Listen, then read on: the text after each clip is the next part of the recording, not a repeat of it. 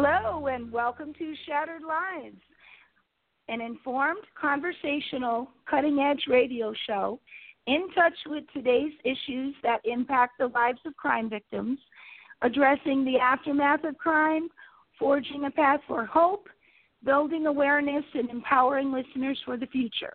This is Donna R. Gore, a.k.a. Lady Justice, your host, with my co-host Delilah Jones, president of ImaginePublicity.com, welcoming you to today's show and to our library of weekly archive shows. It is our goal to make a difference. So good morning, good afternoon, good evening, my esteemed audience, whenever you happen to be listening to this. Welcome to another Saturday edition of Shattered Lives Radio. And today we have a brand new guest with cutting-edge information as always. And we're sort of going to be embarking on another short series of issues along the way, interspersed with our other crime-related shows having to do with elder care, because it permeates our society with all of our the things that we contend with. We all have family. We all age daily, and I think it's very important to address these issues. And so today it is, in a manner of speaking, crime-related, because we are going to be touching on not only elder care, but the issue of fraud and how our elderly can be more vulnerable to many different aspects of fraud. And I was very fortunate to be invited to a conference in December sponsored by Connecticut AARP, and they had a number of guests that really showcased the issue of fraud. And I'm very happy to have one of our very, very esteemed volunteers with Connecticut AARP, Byron Peterson. So before we do that, though, I want to say good morning to Delilah, and I think I'd like to do just a very short plug for a conference that's coming up our way. So good morning, Delilah. Good morning. Good morning. And I'm sure you're speaking about the Q Center for Missing Persons Conference, which is held in Wilmington, North Carolina each year. This year, the dates are March 15th through the 18th. And we're lining up, again, a great lineup of speakers and class instructors. So it's open for anyone in law enforcement, missing persons advocates, search and rescue and recovery agencies, or people who are just interested in supporting families that have missing persons. So it's a great organization. It's a great conference, and it's a lot of fun, a lot of food, and a lot of new friends. So how can they get information? What's the best source for them to go right now, Delilah? I would say hit the website. The website is ncmissingpersons.org, and the conference registration information will be there. Super, very good. Yes, and I'm so looking forward to it. You and I are both very fortunate to be state coordinators, so that's something very important to look forward to, and it's coming up very soon. So, without further ado, let's get back to our topic at hand. Byron Peterson has a background in human resources management for Fortune 500 companies, and he officially signed on as a volunteer, I believe, in 2012 in Connecticut. But I believe people can be a member, of which there are many benefits, and I think he'll touch on that for us, when you're at the young age of 50. So I think sometimes people have a different mindset about, I'm too young for that. So we want to touch on a little bit about the benefits of AARP and what they have to offer. And then we will get into our topic at hand. So Byron, thank you for being with us. It's a pleasure to have you, and welcome to the Shattered Lives family of shows today. Well, thank you. Thank you for inviting me. I'm pleased to be here. Well, it's our pleasure. So why don't we just give people just a little thumbnail sketch about AARP and the scope of it and what the benefits might be, and then we'll get on to our topic. I think it's very important that people know about these resources. Yes, AARP, as you know, is a national organization. Nationally, we have about 38 million members. We offer a variety of opportunities for people to volunteer, but also to participate in other ways. We have programs, for example, you mentioned that you can become a member at 50, but you also, at that tender age, as we'll say, of 50, you can participate in community programs that AARP presents about how to prepare yourself for aging, how to prepare your house as you get older. Livable Communities is one of the programs we have. You can talk about and learn about how to adjust your house to fit your changing body, your changing ways. We also have a program called Disrupt Aging. That's basically going to help people understand that aging is not, I hate to say it, a negative, that you can still be young, and also teaching you how to deal with people's false concepts about those who are older. Third, we have a program called Caregiving Roadshow here in Connecticut, where those who are caregivers can come and attend the program and learn different aspects of how to deal with those who need their assistance, also what resources are available in the state of Connecticut. Then, of course, people know we have discounts for being an AARP member. I've been an AARP member since I was 50. I won't mention how many years ago that was, but the last 6 years or so, I like to say I activated my membership by becoming a volunteer. So those are the quick thumbnail of some of the issues here, some of the benefits here in Connecticut, nationally as well. But here in Connecticut, we have over 600,000 members in AARP. So we're a pretty formidable group. Yeah, it certainly does sound like it. And I want to give a plug to Erica Michalowski, also the I believe regional manager, and she's the one that's helping coordinate a couple of other shows. And I think we may have a guest coming up when I get to connect with her regarding the Caregiver Roadshow, because that sounds very very good conceptually, and I think that'll be a lot of good information to pass on. Isn't that right? Yes, Erica is the Community Outreach Director for Connecticut. And she oversees quite a few programs, caregiving, the Livable Communities, Disrupt Aging, Fraud Watch Network. So she's the contact person that you can get hold of just to find out what's available, where they're at. Some of our private sessions within certain groups, but there are quite a few public sessions, and she can let you know what's going on. Well, that's great. Let's not forget to share contact information before the end of the show as well. So certainly. That's great. So, with respect to our topic, I know we're going to talk about the Elder Fraud Watch Network, and this is a national scope, is it not, Byron? Yes, AARP provides a national program called the Fraud Watch Network, and each state has its part to play within the presentation and getting that information out to individuals.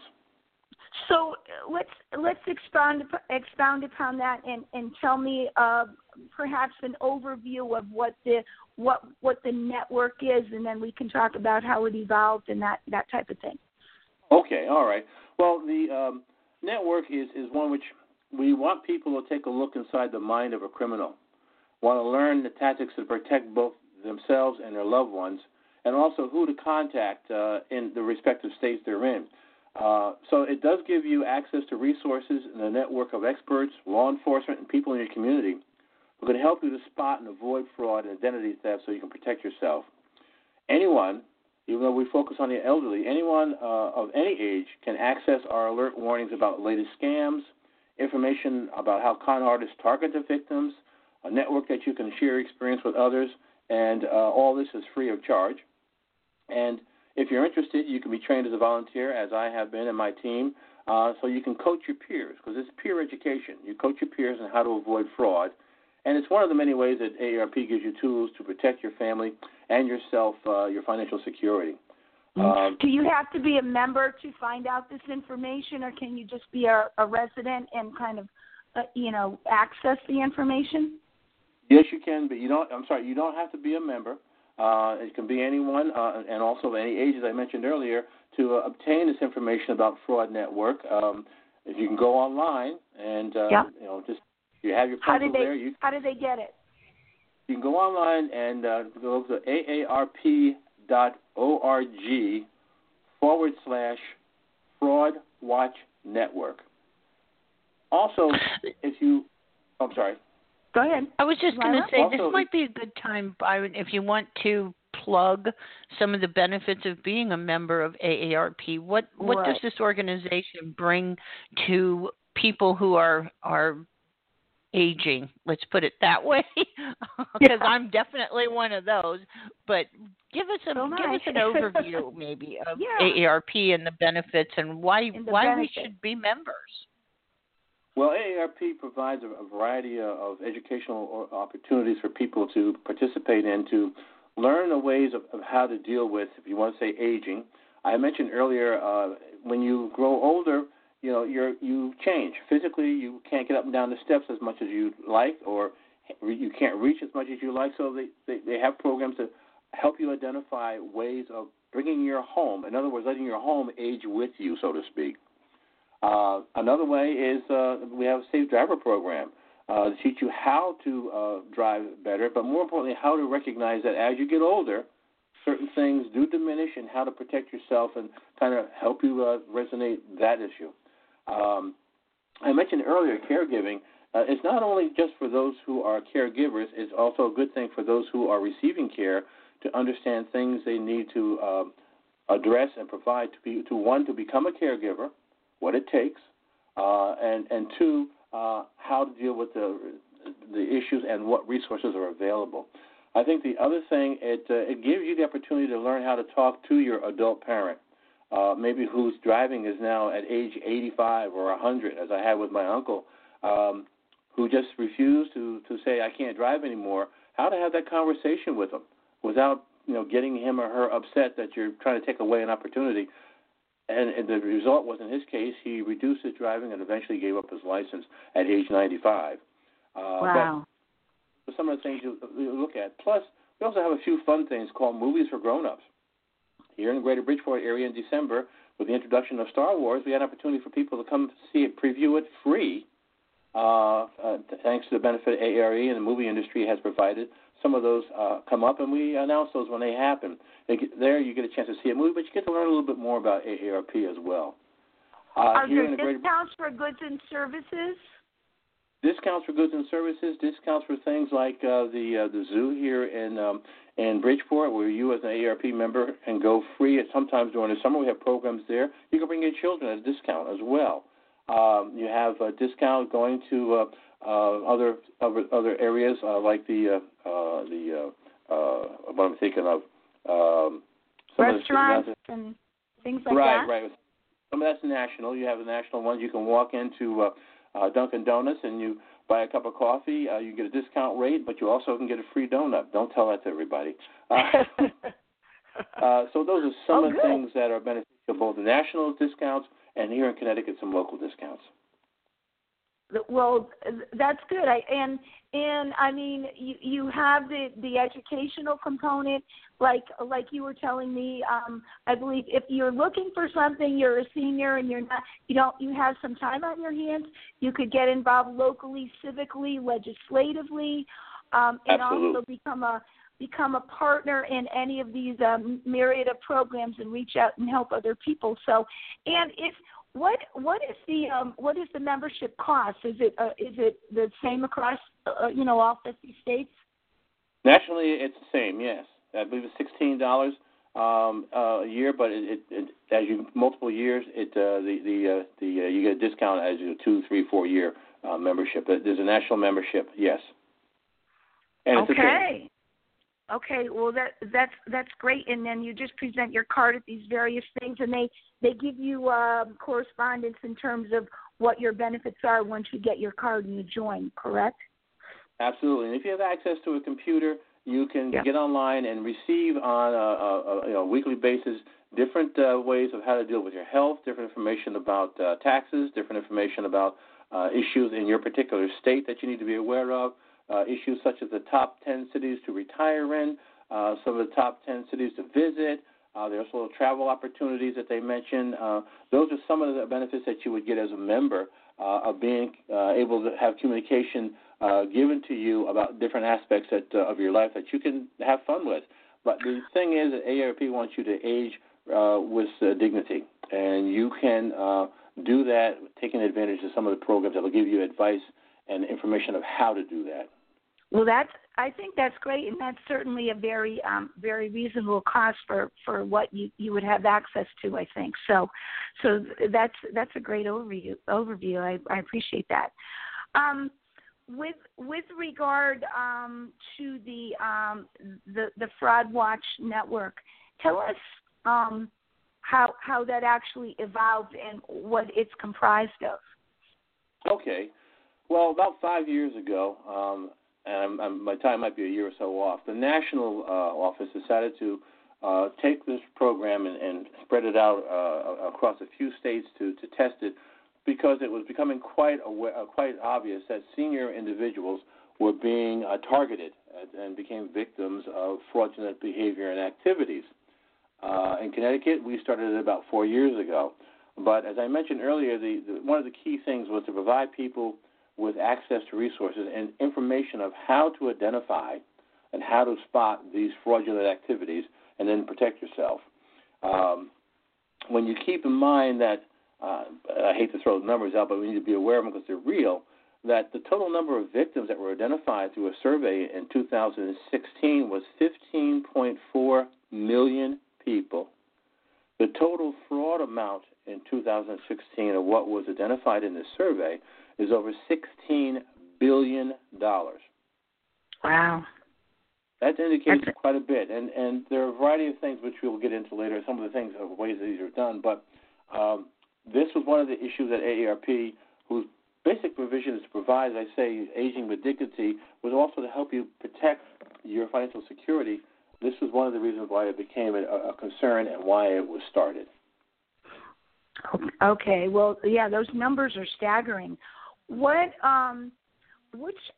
aspects of scams would you like to embark upon first? And maybe, a lot of times it really sticks in our memory if we illuminate it with human stories. I remember attending the conference, and it was very engrossing because you were able to tell human stories about what happened with this and with that. Yeah, I think, basically I could talk about the top three that people should be aware of.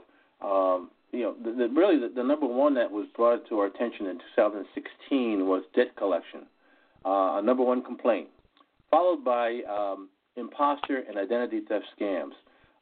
Let me touch about the last two because those are the ones that get a lot of the headlines, and people just go like, oh, and when we talk about the imposter scam, and right now with tax season coming upon us, this is one of the biggest scams that people will have to be worried about is the IRS scam, where someone will call you and pretend to believe, make you believe that they happen to be an IRS official, officer, employee, and that you have a problem, you owe them money, and they'll come across nice in some cases as you kind of express some incredulous belief. They could become a little nastier, a little tougher, but they always give you a sense of authority, so you're a little fearful. Now, personally, this happened to me several years ago, and it kind of caught me off guard because I had just finished dealing with an IRS issue with my accountant, and we just were in the process of resolving it, and I get this call. So it was very close to the time, and I had a suspicion, like, well, geez, I thought we resolved this, until I remembered IRS will call you. IRS will usually send you a letter before they make any call. You really have to be far down the chain of discussions before a call happens. And with that, I thanked them, hung up, went to my tax guy, and we both agreed it was a false, and it turned out to be, as we both recognized, a false approach. But it can catch you. You can be the most accredited individual with 6, 5, 10, 20 degrees, and figure, I'm talking about educational degrees, and figure you're a very smart person, but you can be duped and sometimes surprised and may often give up information that you shouldn't. Other imposter are these automated robocalls? I mean, how does anybody get on these calling lists? And can you get yourself removed? They can get your name by going online. I always tell people, go ahead and Google yourself and see how much information about you is out there. Right. They can, from that, some of the robocalls that might happen is they'll call a home, and you may answer, and nobody might be on the phone. You just hear a click, but that lets them know somebody's there, and they may call. But in many cases, they do their homework. Excuse me. They do their homework because they'll call you by name. And they can get that information a variety of ways. Believe it or not, some of it can be low-tech, such as going through your garbage or through your mail. Other times it could be high-tech, by hacking into your computer messages. But there are a variety of ways they can get your name, and they'll call you, and it seems so real. Now, the question of can I block the calls or get rid of it, many times they'll do what we call spoofing, and they'll have a phone number which will be an actual IRS number, but not connected to IRS. They can make up those numbers by spoofing, and you think I have a government agency calling me. So they have many ways of fooling you. And then, of course, we basically tell people, remember a couple of things. One, IRS won't call you. Two, if there's a demand for money immediately, a red flag should go up, especially when they say give it to me by wiring or give it to me by a card such as a credit card or a debit card. That should alert you right away that, whoa, wait a minute. And another thing is sometimes you might have an outstanding debt. You hear on the radio where they'll say you have a $10,000 debt, but IRS accepted $1,000. Well, when you hear that over the phone, I kind of say, wait a minute. That's a red flag. Think about that. So, addressing your question, you want to block a phone call? Yeah, but if you see one that looks real, you may really fall for it. So that's the problem. And it's not necessarily I don't answer my home phone anymore, and I don't even have the answering machine connected. I mean, turned on. I just don't. And that we tell people to say no. And that's something. One of the things you need to be aware of is those that are senior citizens were raised in an era, a time where you trusted people, you talked to each other openly, and a lot of these scammers know that, and they'll prey upon the fact that you're willing to talk about things and try to get information from you. Absolutely. Well, so that is a really big, big scheme that continues to go on, and I mean we can't repeat it enough. True. There's a new one too that people need to be aware of. It's a new Medicare card scam, and basically, as you know, the government announced that starting with the beneficiaries receiving Social Security benefits this year, they would start receiving a new Social Security card that does not, a new Medicare card that does not have the Social Security number for ID purposes. And that was signed into law by our past president a couple of years ago. When that was announced last year, within a month, people were getting calls from people who said they were calling from the government and that they wanted to remind people that cards would be coming out without the Social Security number, but would have a new ID number that they would be using. And they say, we just want to confirm that you are who you are. Can you just confirm your Social Security number so we can be sure we have the right person? And some people unwittingly gave them the Social Security number, thinking that it was due to preparing the new Medicare card. So that's a new one that's coming up and spreading very rapidly. Wow. Yeah, that it sounds legitimate on its face, but yet it is not. So, okay, that's one of the latest ones. Are there ones now with regard to all of the tax changes that are going to be coming off when we go and do our taxes? Or I'm sure someone has cornered that market for a new scam with regard to, well, with the changes with President Trump, we're calling to make sure this or that. I mean, have you heard about that? We have not heard some of it yet. We are expecting that there will be. They'll try to find a way to convince you that the tax law has done something that could be to your benefit or made a mistake. We, as I say, we haven't seen some of that yet, but we expect it will come. It's going to come down the line, yeah. In some way. I mean, okay. As I say, something with taxes or whatever. All right. Okay, just feel free to kind of go down the list. What are there other okay. types? The other thing I had mentioned. Go ahead. The other thing I had mentioned, when I mentioned the imposter scams, of course, there's one for the grandparents scam. And people sometimes are fooled and call and say, "Hi, Grandma or Grandpa," and without thinking, they might say, "Oh, is that you, Judy?" And they just gave the name of the grandchild. And sometimes the grandchild may have been in trouble or they're in another country. In one case, a woman, and I talked about it, she had a grandchild who was going to be working in Haiti, and they're going down with their buddies, and they all talked about it, and they shared the information on Facebook. Hey, we're going to be doing this and that. And she got a call from her grandson, allegedly her grandson, that he got in trouble. He was in Haiti, had a car accident. He was a little tipsy, and he's in jail. And hold on, he had a police officer who was going to talk to her. Someone else came online and tried to convince her that he was a sergeant down there, and in order to get the individual out of jail, if they could send them some money, $1,000, whatever, wire it to them, that would get him out of jail. She was thinking about that, so let me go work on that. And then it dawned on her, maybe he's not here, but then all of a sudden she had attended one of our programs, and she said, wait a minute, this rings a bell. And she told them, okay, she'll get the money, but she's going to talk to the parents. Click, they hung up. She called the parents. As she called, she heard this young man's voice. He said, "Hi, Grandma, how you doing? I'm here. I thought you were going to Haiti." "Oh, that's next week." But they picked the information up off of the Facebook information these guys were transmitting to each other. Wow. So those are things that you need to be aware of. Another scam is a romance. Are you saying don't put any of your travel plans on Facebook then, or what? They would say avoid doing that, because who are you telling when you go on Facebook? Right, the world. Not just your family, but the world. It'd be nice to tell them when you came back, I had a great vacation, instead of saying, we're on vacation. And a lot of people have used Facebook as a way of communicating, forgetting that you are now communicating to the whole world. It's no longer isolated to just family. Yeah. Well, therein you just proved the point by attending one of your seminars, and it clicked with this lady. And Byron, can you mention, I believe we had talked a few conversations ago about you doing presentations. You go, is it yes. AARP members go to senior centers, they go to community centers. Where is it that you go to do presentations for elderly and the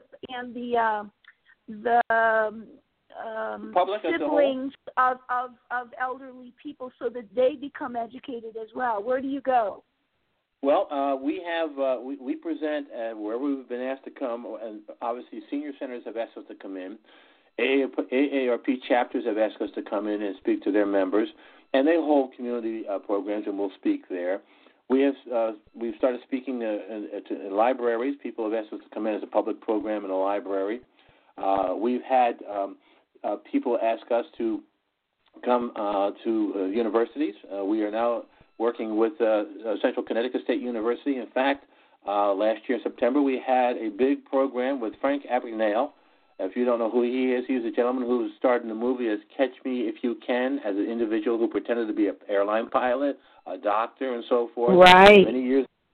And we had him here, and we had about 1,000 people who showed up, and he explained to people how it happened and what he did and why and so on. And it really had you thinking about, oh, my God. And he also then started to give them some things to consider about what could come up in the future.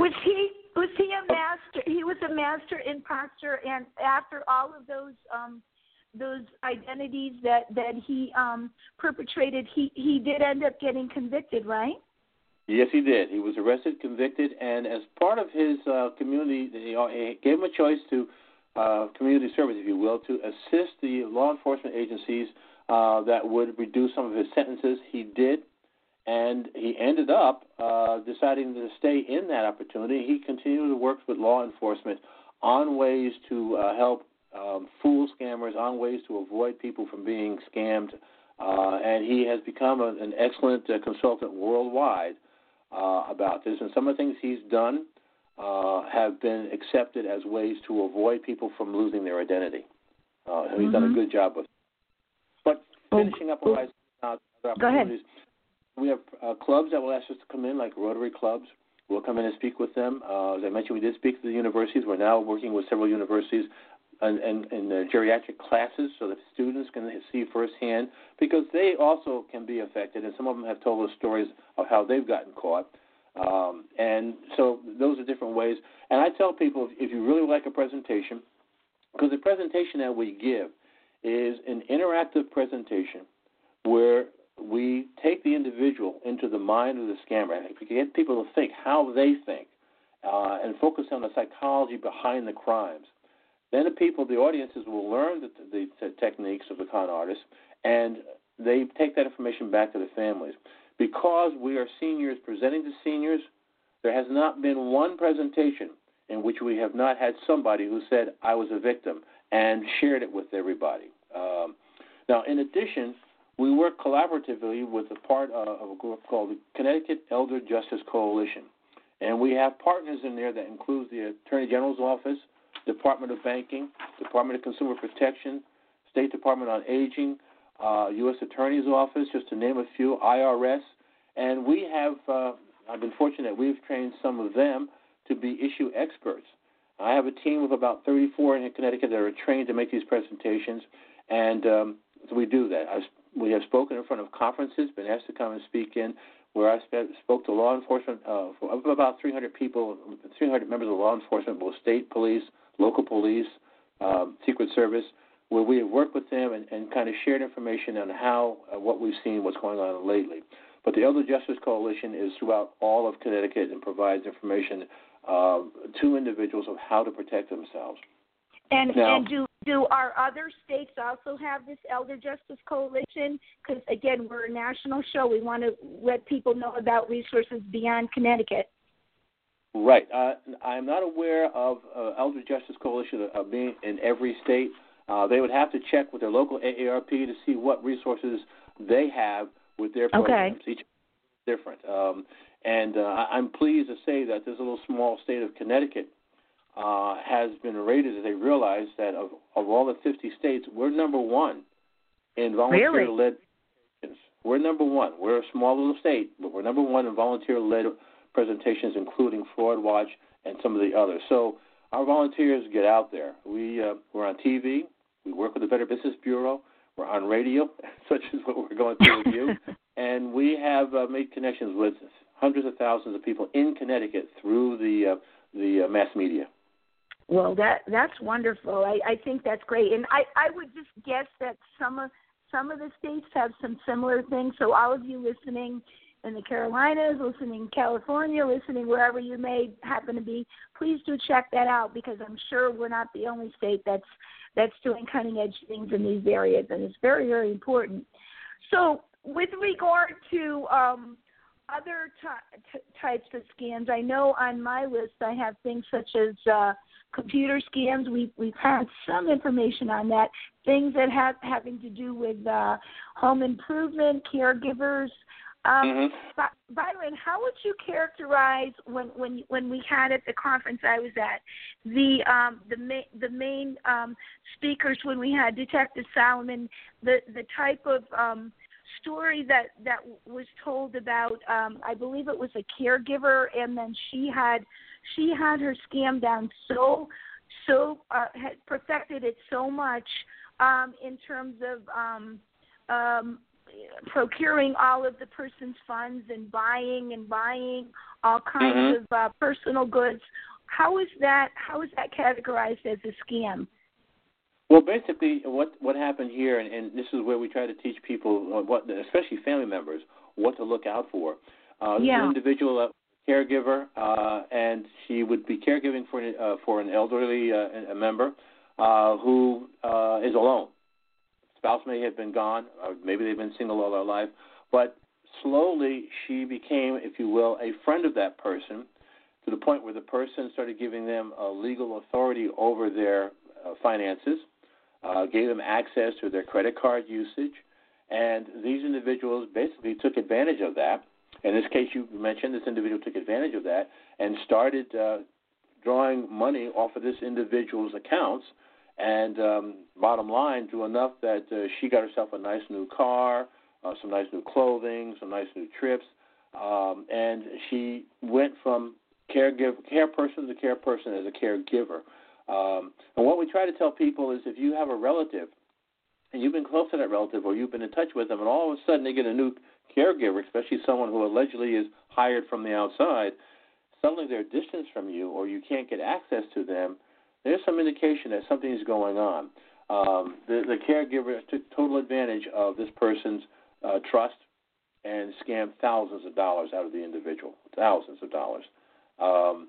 So, yes, when you go get to a caregiver firm, we say do a lot of research. Check out to see if the caregiver organization or this home care program is indeed legitimate. Try to tell people, even though it's difficult, don't try to get your own personal person, because if they're by themselves, you open yourself up to a variety of potential issues. Taxes on the salary that you're paying them. Are they truly insured? Just things like that you would not run into if you went to a home care program or home care firm. So those are some things you need to be aware of. But, yeah, the person took total advantage of them because, again, they secured this person's trust and took advantage of it. It was an incredible story that they tried to track this woman down for years and ran from state to state. I mean, I wish people had heard this. Perhaps we can get the one of the speakers that told that story. It would be very enlightening for our audience, I think. So that, yes, that is a very important aspect. Delilah, I wanted you to ask you, are you familiar with, like, in reading the news in the Myrtle Beach area, what do you see as the most prevalent types of scams that you read about in that area? Maybe it differs a little bit because it's more of a travel, hospitality kind of industry. I mean, can you think of anything offhand? Yeah, well, I don't know that it's anything that is different. Concentrated just for the elderly, but of course in a tourist area, any place, not just Myrtle Beach, you're going to have purse snatchings and holdups and things like that. And of course the elderly are much more vulnerable to those kind of things when they're out and about and not knowing the area. They don't know where to stay away from. So, we see a lot of that, of course. And again, you're going to find it in most tourist areas, not just here. But there, right. I've read about a lot of the phone scams and a lot of the same things that Byron has already described. It's happening here as well. The other thing too, Delilah, you find people that go on vacation, you hear pre-vacation problems. And for example, you'll see people want to rent a condo for a month or so at these areas, and they'll go online and they'll get online, hey, I got a great opportunity for you. Here it is. Send me $1,000, and you've got it for a week, and you can pay. And they go down and they find out they don't have it. It was a false imposter who represented them improperly, but walked away with their money. A real estate imposter. How does that work? Yeah, because that's very relevant to a lot of us that own property in that area.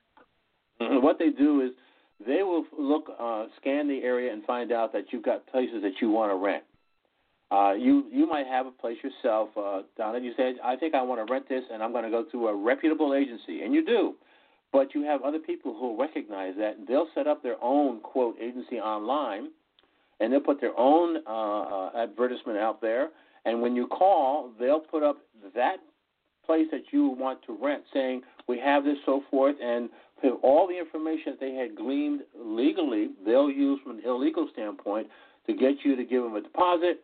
And in one case, we had one place that was rented 4 or 5 times or had 4 or 5 different deposits, and people realized too late that it was a fraud. So they get there and they're ready to, like, move in, and then what it's all locked up and no one's there?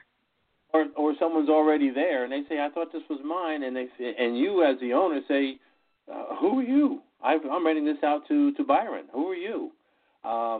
So wow. You were out of you weren't involved at all, and it happens. It happens legitimately. Better Business Bureau can can give you tons of things of where people have gotten fraudulent opportunities presented to them of housing, travel schemes. Hey, we can give you a 3-week vacation down in Florida with this and make it look real good, send you $500 or $1,000. Usually it's not too much at first, and you're in.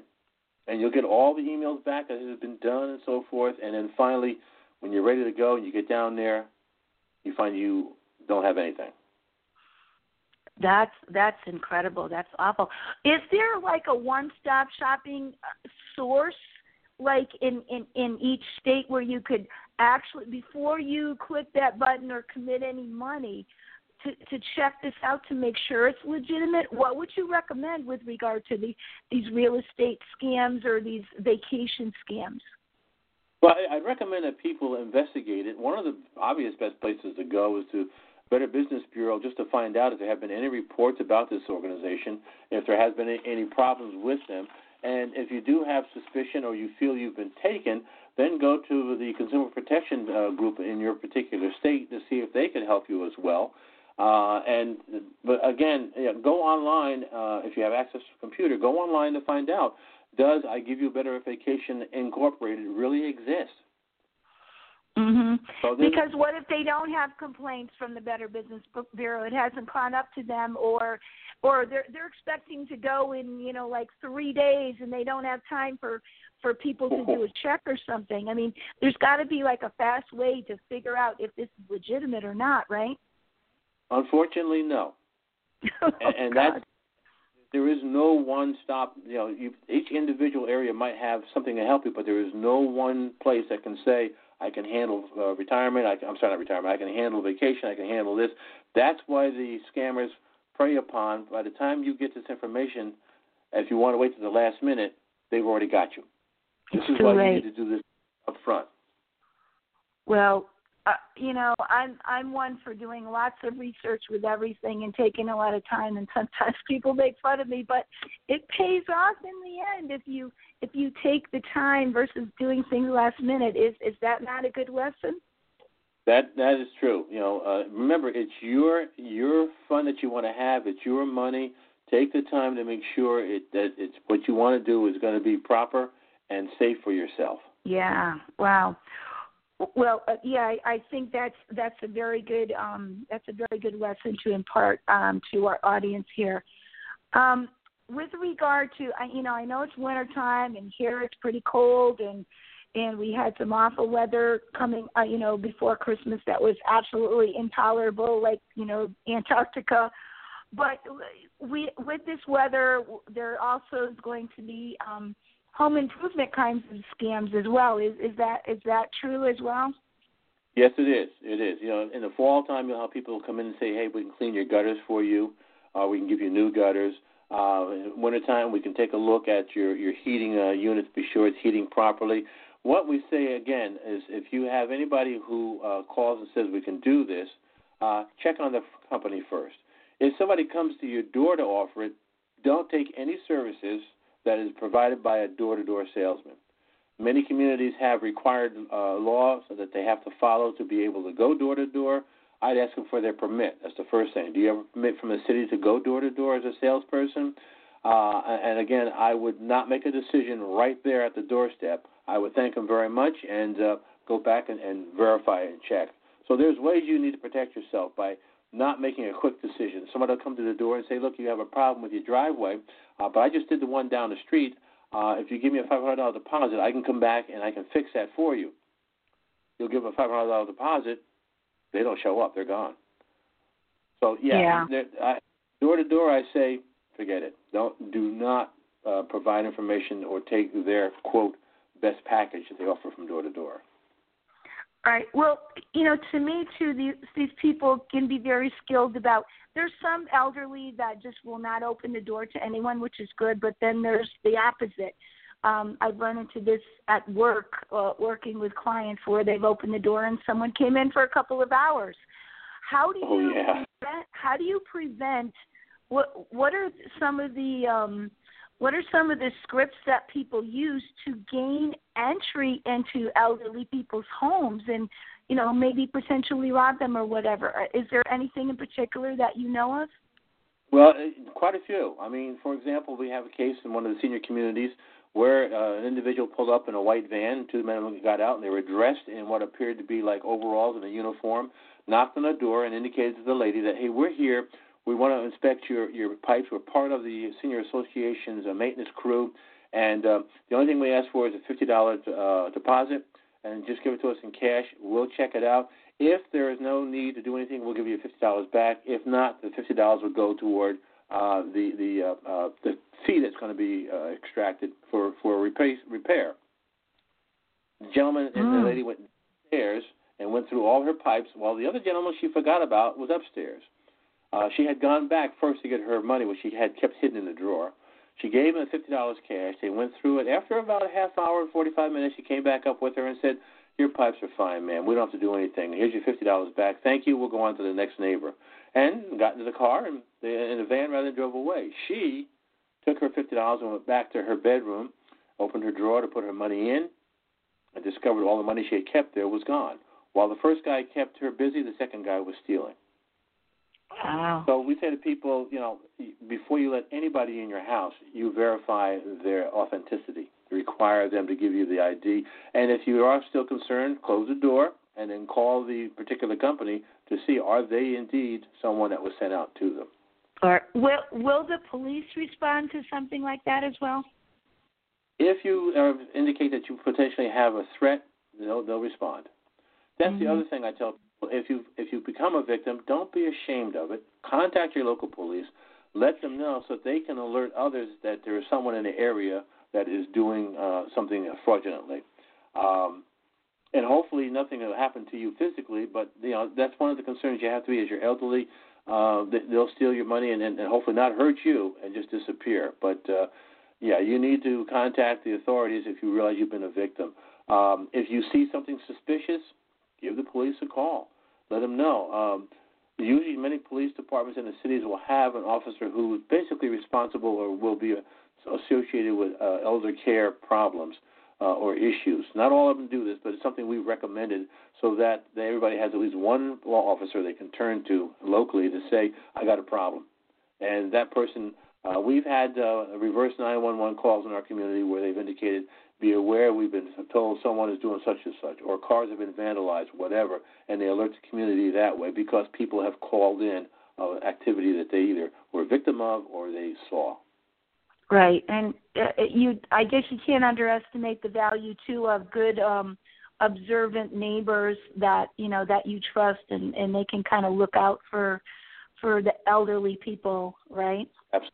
Absolutely. Here's the case where I say, neighbors protect each other by observing, and don't feel, as the police would say, do not be afraid to call. It's better to call and have us check it out and have nothing actually happen than to find out later that something had happened and you hadn't called. Right. Just to give you a little time check, I think we have about 11 minutes or so. Is this fast going? One thing we haven't. Go ahead. One thing we haven't touched on is identity theft. Yes. And okay. That's something that people need to be aware of because that happens, and it's probably one of the largest, one of the top three that happens. For example, people will go, whether on vacation or they're traveling on business locally or they're going shopping, and they go to an area that has public Wi-Fi, and they want to go ahead and access their email or get additional money or go online and get credit card. We say to people, if you're going on a public Wi-Fi system in one of those public kiosks, don't go in and go online for any of your bank or credit card or personal accounts because you don't know who's there, who might be sitting, and you see the commercial on TV sitting across the way who may have hacked into that Wi-Fi, and now they're getting your information. Also, some of the Wi-Fis in coffee shops and hotels are fake. You don't know that. And therefore you have put on some of your own personal information. So we tell people don't put on information on your Wi-Fi when you're in a public area. Always so in other words, if you're sitting at Starbucks and you're having your coffee and pastry or whatever, and you want to don't check your bank account from any of these kind of public places. Absolutely, because you don't know what's real, what's not real. And, we tell people, if you can, don't let your mobile device automatically connect to a nearby Wi-Fi. Check your settings when you sit down to see, am I on Wi-Fi? And if you find you are, the first thing I say is don't send anything out that's personal, that contains your personal information. The other thing we say to people when it comes to protecting yourself is, it seems simple, but a lot of people still do it. Don't put your bills or anything in the mailbox and put up the red flag. Take that mail and deliver it to the post office yourself, because if you put that in there, and I've had this happen, we had one of the individuals at a presentation get up and tell people she had put her credit card bill in there with a check and sent it on. About 2 weeks later, she went to apply to use her credit card, and they wouldn't take it. Called the credit card company and found out that she said, by the way, what's happened? I said, well, ma'am, you called us and told us your card had been stolen. You gave us your check accounting, you gave us your routing system, and you gave us the old credit card number. We issued the new credit card to your new address. Somebody had gone into her mail, pulled it out, saw her invoice there. It was a check there, saw her check number, saw her routing from the bank, saw her credit card number, and they went on and convinced the credit card company that her card was stolen and they want to have a new one. And then, by the way, they did move, and she found out that's how they got her ID. I just think putting your mail out there in the mailbox, you're just too vulnerable. Somebody can drive by and take your checks, or somehow, like I say, get access to all of that. So even though it might be a pain, it's much better to bring it to the post office if you're mailing that way. And there's vulnerabilities with paying your bills electronically as well. I know we haven't talked much, about computer scams. I mean, there are those elderly people that are very savvy and computer literate, but I'm finding that the older that you get, there's a majority of people that just don't do a lot online. They might look at Facebook pictures or something, but maybe we should address that a bit. What in general would you say about computer scams? One thing you have to be aware of, sometimes you'll get an email that looks real from your bank, and it'll say that there's a problem with your bank account. Please enter your account here, and that way they can confirm it's you and correct it. And when that happens, I say don't respond. Pick up the phone and call the bank directly. They'll do the same thing with credit cards. If there's a problem with your account, and again, it looks like it's real, like the real credit card company, but it's not. So anytime you get something like that online, go to your credit card and call the number on the back, or go directly to your bank and talk to the bank about it as well. And you'll find that in most cases, and not most cases, in most all cases, that it's false, because they won't do that. They won't send you an email phishing, hoping that they can get information from you. We've had that with our internet service providers, with all kinds of things. If they can grab their icon and it looks similar to AT&T or whatever, so there's so many things to become aware of. But in particular, like I say, we have about 6 minutes or so. What other things in general do people need to know with regard to the vulnerabilities of elderly, and or maybe we can spend the time in talking about how do the sons and daughters of elderly convince their elderly parents that no, you can't trust this person, or if they want to convince them to maybe help them take over some of the financial burdens and all of that kind of thing. Is there anything in general you would recommend if you see that they're becoming a victim more than once, and they kind of can't see the forest for the trees? They still think they have it under control, and they don't? This is where you need to be able to sit down and talk with them in a way that's not threatening to them. Because remember, all they'll see is the fact that you're taking away something of their independence, and that's something they don't want to give up. It's hard, but you need to sit down and with them as a family member, review what's going on, and see if they'd be willing to share some of the information with you. And even then, you have to be careful. If it's a son and a daughter, that may be okay. Maybe a family member. But sometimes some of the worst, unfortunately, cases we hear have been those who have convinced their elderly relatives to turn over their assets to them, and they've taken them for a ride as well in a negative way. But you need to learn how to sit down and touch base with them, and probably touch base with them before things come along and say, hey, by the way, if you do need help, feel free to call me, and I'll be willing to, in a way that you can touch base in a non-threatening way where they see you as a partner. Because it's very difficult to want to be willing to give up something you've done all your life to someone else. That's a tough one. Absolutely. And then you get into the issues of becoming a power of attorney versus, the various types of conservators, and that's a minefield as well. It is. So one other thing too, we've had this hacking of Equifax. And I see people are running out trying to get all their protection right now, and they're getting, basically I'd say to people, wait for 12 to 18 months.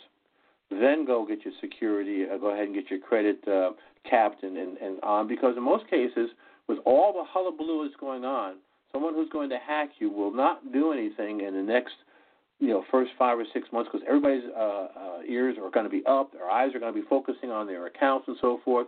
But as time goes by, they may take advantage. And why do I say that? We had a case here with Blue Cross Blue Shield in Connecticut, and it wasn't until about 12 to 18 months after that whole thing came to light of how their records were hacked into that people started seeing attempts to get false IRS filings, identity issues. So they'll wait until the hullabaloo dies down, and then they'll go after them. That's when we say that's when you should start making requests to have your credit watched and observed. And does that include? I know it's a really cumbersome and arduous having your accounts frozen, and there's a downside to that when you want to try to get them unfrozen on your own behalf. I'm only laughing because I did that myself. I put a freeze on it, and I went to buy a car. And I got a call. Well, I was actually in the shop, and the gentleman said, "Sir, we can't get your credit." And I go, "Oh God, that's right. I went ahead and put a credit freeze on." So I had to give them permission to have them allow them access. You're right. When you put a credit freeze on, you got to be aware of it. And there is a little bit of a fee, but for those in Connecticut over a certain age, I believe it's 65, there is no charge, and I believe they're trying to adjust that age down lower. Okay. Well, the old saying, no good deed goes unpunished. So True. You could try to have all your ducks in a row, and it still sometimes backfires. Delilah, do you have other issues that you might want to bring up in the last couple of minutes with regard to Byron? I think you've really covered this issue very, very well and very thoroughly. And I think, all of us that are aging, you're right. There's no way I want to give up my independence. However, hopefully when that day comes, we will have the wherewithal to understand and to see that this is best for us. Right. And, for those, I'll kind of plug Connecticut. If you'd like to have a presentation so you can get some of this information, some of these tools, you can contact Erica Michalowski directly. If you have a pencil, here's the phone number. It's 860 area code 548-3163. That is for here in Connecticut. Her email address, I'll spell this out, is Emerson Michael, ICHALOWSKI